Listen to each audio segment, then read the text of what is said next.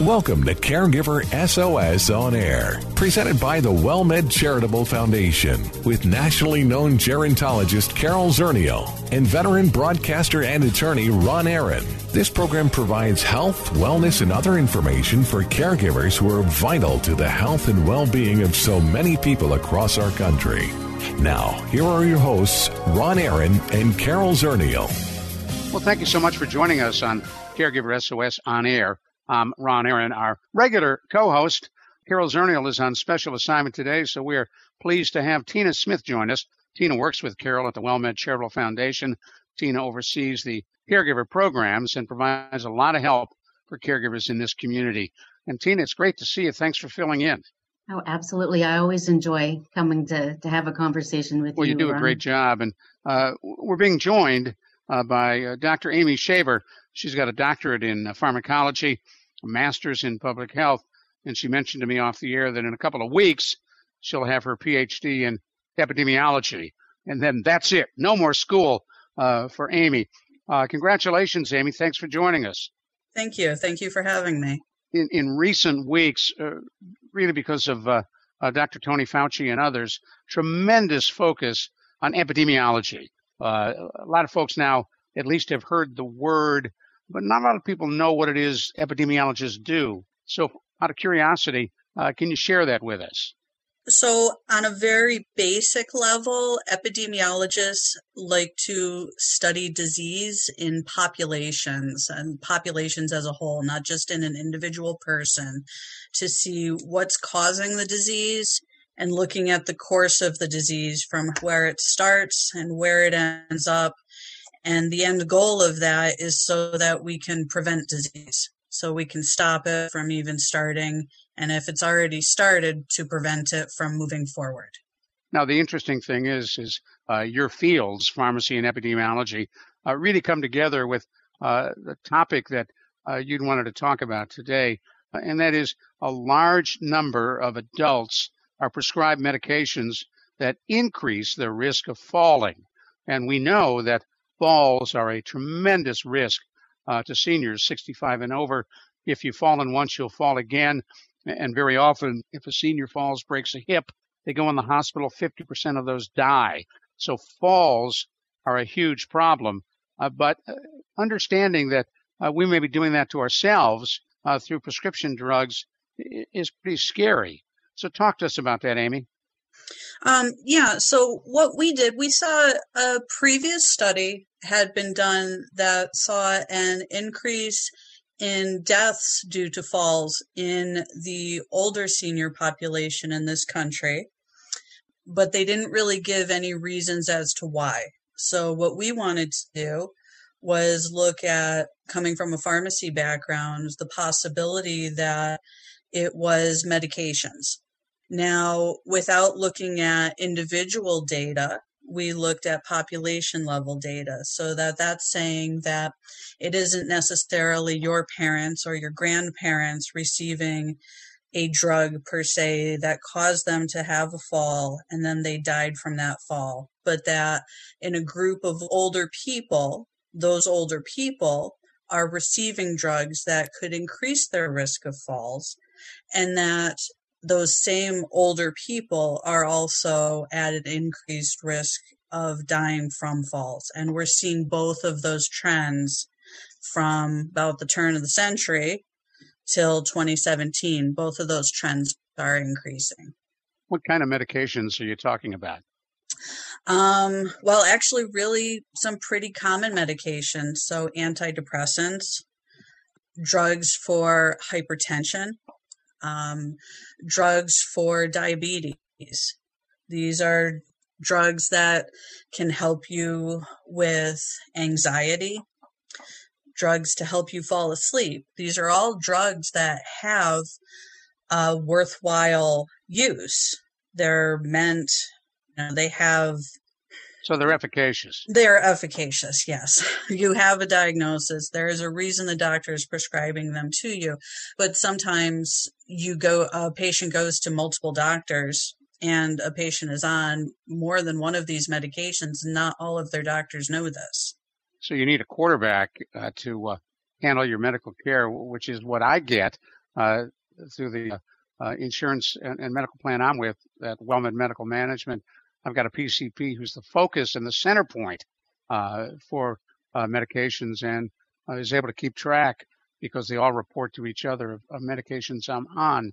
But when you talk about the numbers from the year 2000 on through 2017 showing an increase, are pharmacies and pharmacists playing a role in identifying potential risks in medications? They are, but not all the time, because people go to different pharmacies, sometimes because of their insurance plans, and sometimes just for convenience sake. People go to different pharmacies for different medications. So depending on a medication, your insurance plan may say, oh, that's a medication that you have to get via mail order or through a specialty pharmacy. Or other medications, you can go to your neighborhood pharmacy. That doesn't mean that those pharmacies are necessarily talking to each other.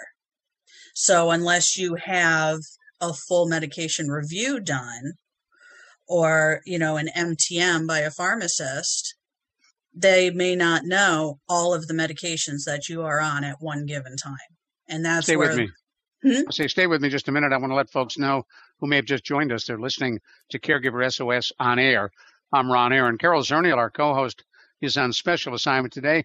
Tina Smith is filling in for her, and we're talking with Dr. Amy Shaver on our Caregiver SOS on air hotline. She is hanging out in Buffalo, New York.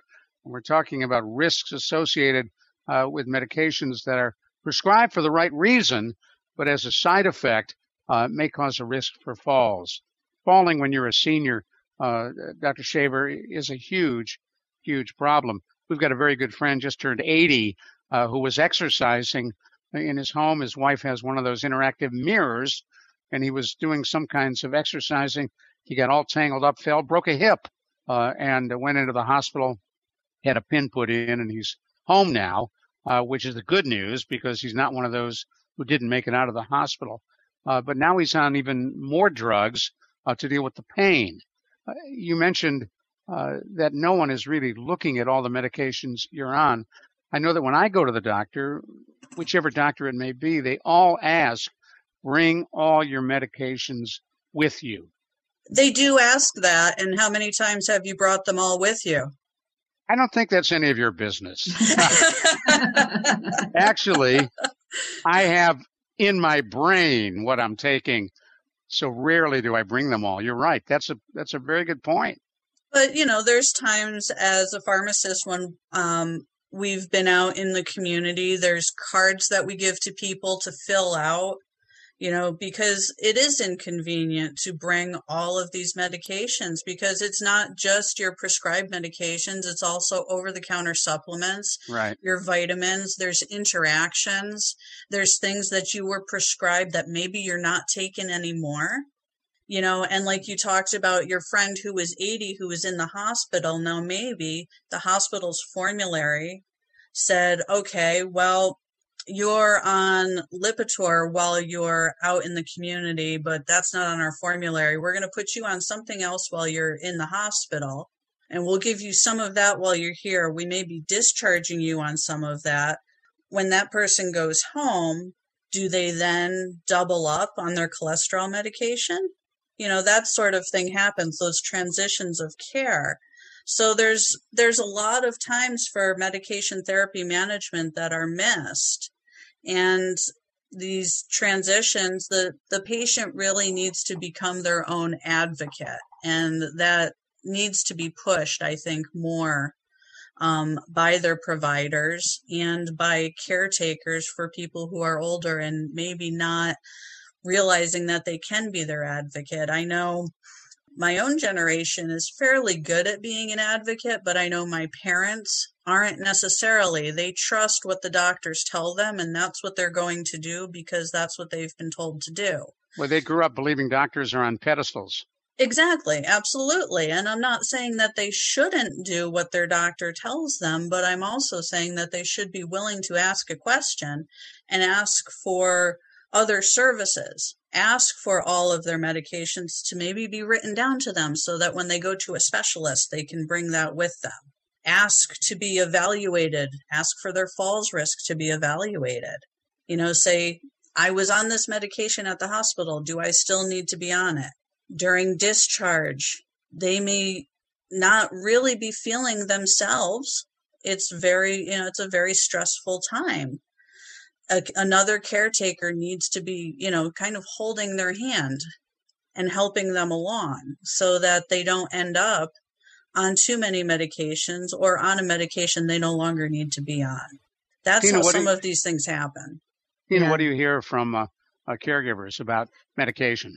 Well, and just trying to keep up with them all sometimes can be a lot. I mean, sometimes it feels like almost a full-time job keeping up with the doses and the new medications and the changes and the over-the-counter medications. And that's one of the things we tell caregivers is that they need to be assertive in the doctor's office. They need to ask questions if they're not sure. Go in, write down your questions before you go so you don't forget what it is that you're going to say. You don't have to be aggressive about it. You don't have to fight with the doctor. But if you've got questions about what's happening, because if you don't, then you may go home just not sure of and maybe make a mistake with your medications or your loved one's medications or treatment and all of that. So it's critical asking, which can be intimidating. I mean, it can be intimidating for, if that's just not your natural tendency to question things, but it is important to be that advocate.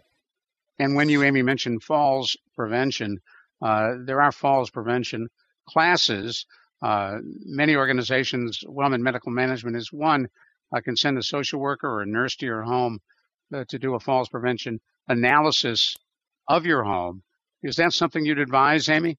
Oh, absolutely. There's a number of members of the healthcare team that can help out within the home, between physical therapists, occupational therapists, social workers, who can look at the home and say where there are risk factors. It can be something as simple as a rug that is somewhat loose, an animal that runs around your feet. Little things that you wouldn't necessarily think of as a person is older or as a person is recovering from a fall.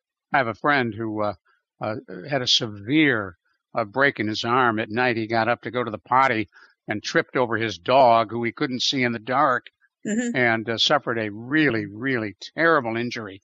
I'm sure a lot of that happens. Dog and cats get in the way. Oh, they do. And yet at the same time, animals are really great for lowering stress levels and can be good for our health.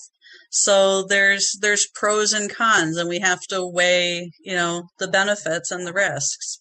Stay with us just a minute. We're going to come right back to you. I'm Ron Aaron, along with Amy Shaver. Dr. Shaver has a doctorate in pharmacy, soon to have her doctorate in epidemiology. She also has a master's in public health, and she tells us that's enough schooling. I'm done. She's certainly prepared to do anything she wants to do out in the real world. Tina Smith is filling in today for Carol Zernial, who was on special assignment. I'm Ron Aaron. You're listening to Caregiver SOS On Air. The WellMed Charitable Foundation would like to remind you it is important to stay connected while social distancing. Caregiver stress may be higher now, and specialists are available to talk with. There's no question that we are living in not normal times, but whether the new normal will be the old normal is yet to be seen. So if you are troubled, if you are feeling stressed, ask for help. Services are provided at no cost. See more at caregiversos.org. Hello, friend. Hello, friend. Really good to see you once again. Hello, friend. Hello, friend. Really good to see you once again. We're so glad you're with us here on Caregiver SOS On Air. I'm Ron Aaron. Carol Zernial, our regular co-host on special assignment today, and Tina Smith is filling in. Tina heads the caregiver programs at the WellMed Charitable Foundation. Our special guest on the Caregiver SOS On Air hotline, Amy Shaver. Dr. Shaver is up in Buffalo, New York, and we're delighted to talk with her.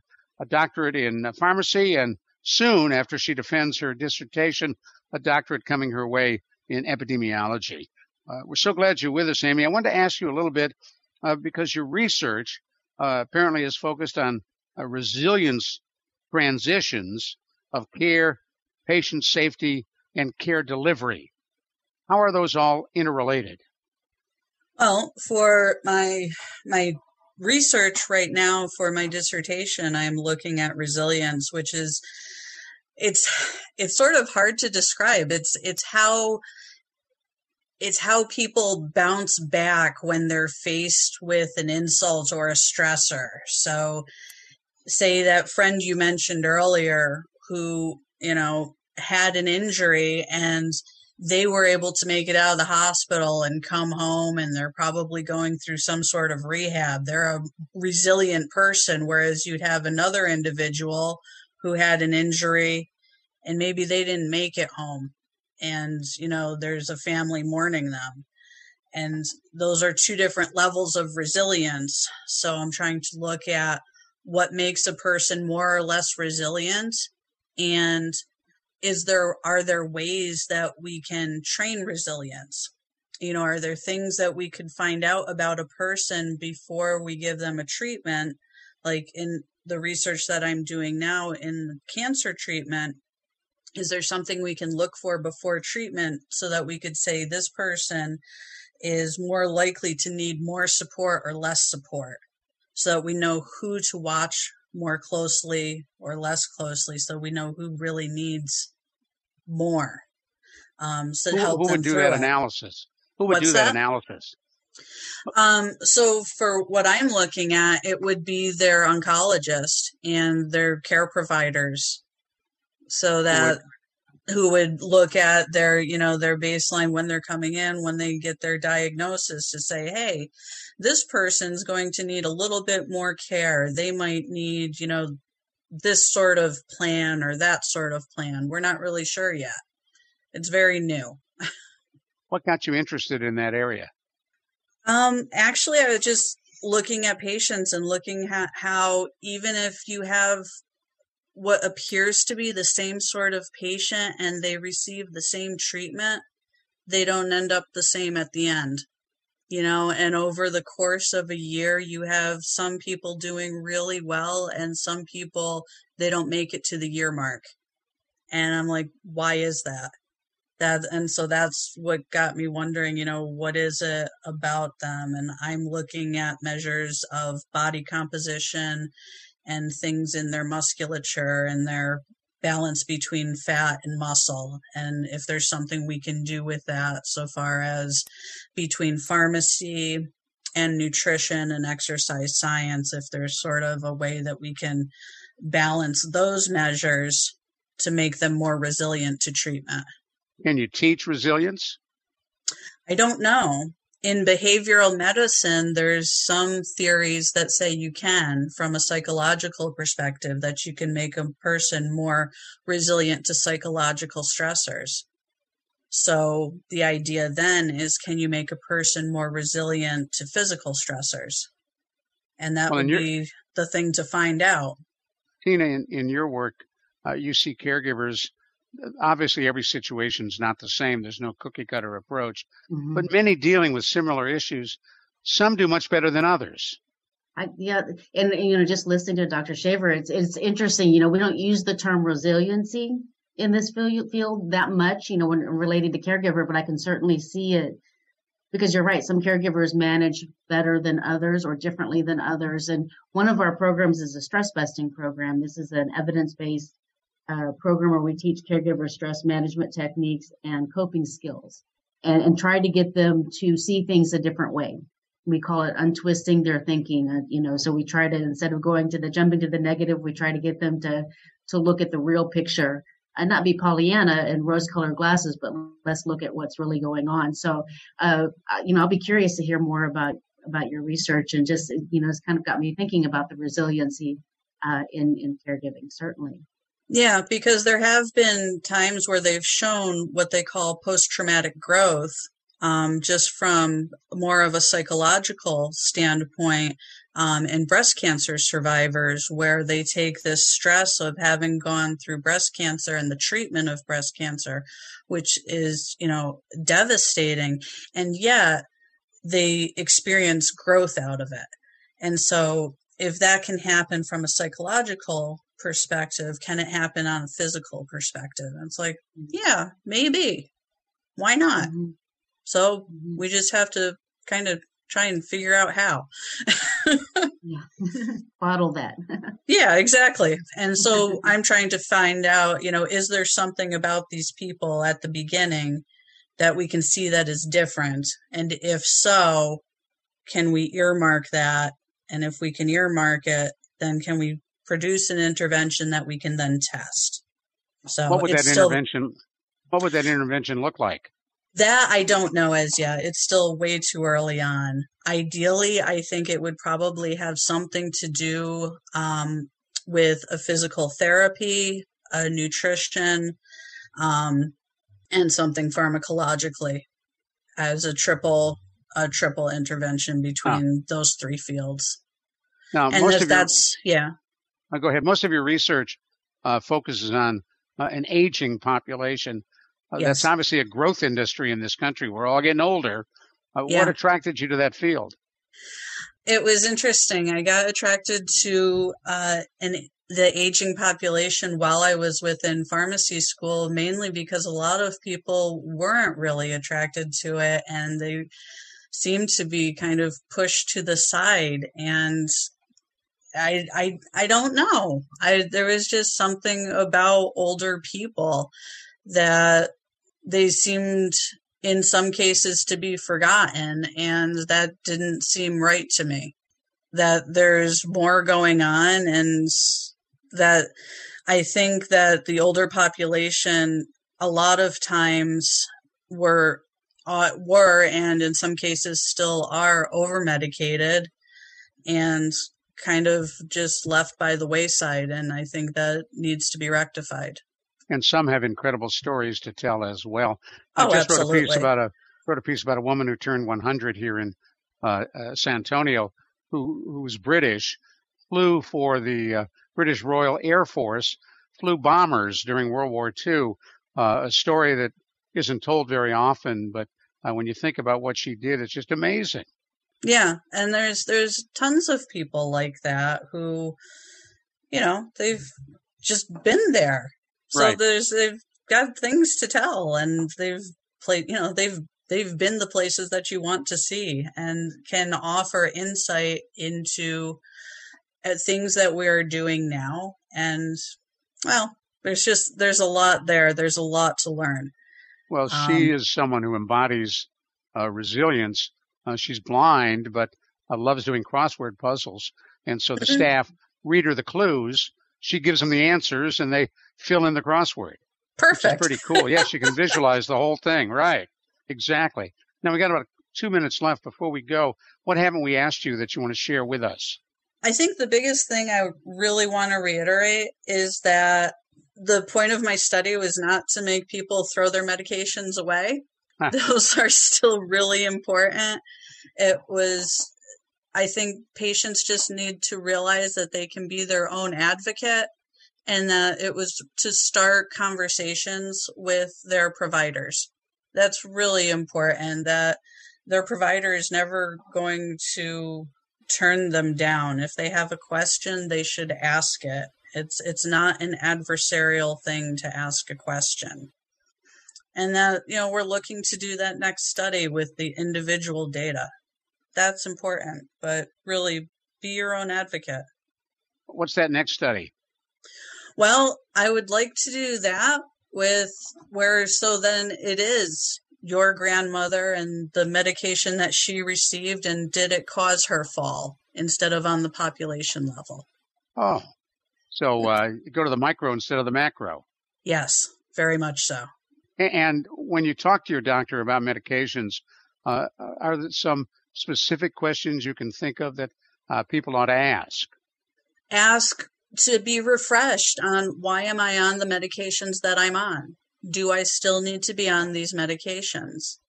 Should I be taking anything over the counter? Is there things I shouldn't be taking over the counter?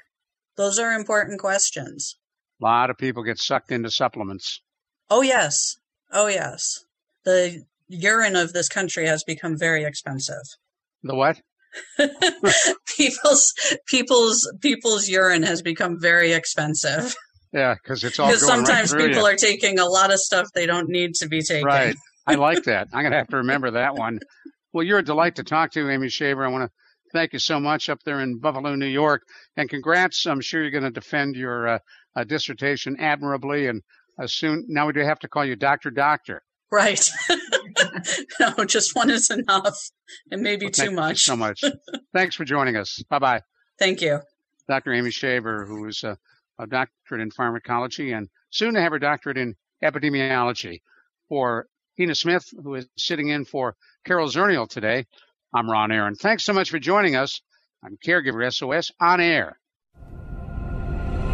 You've been listening to Caregiver SOS On Air, an exclusive presentation of the WellMed Charitable Foundation. We welcome emails with suggestions and comments on this program at radio@wellmed.net. Join co-hosts Carol Zernial and Ron Aaron next week for more on caregiving, improving the health and well-being of caregivers and their care recipients everywhere. For more on caregiving and podcasts of our programs, visit caregiversos.org.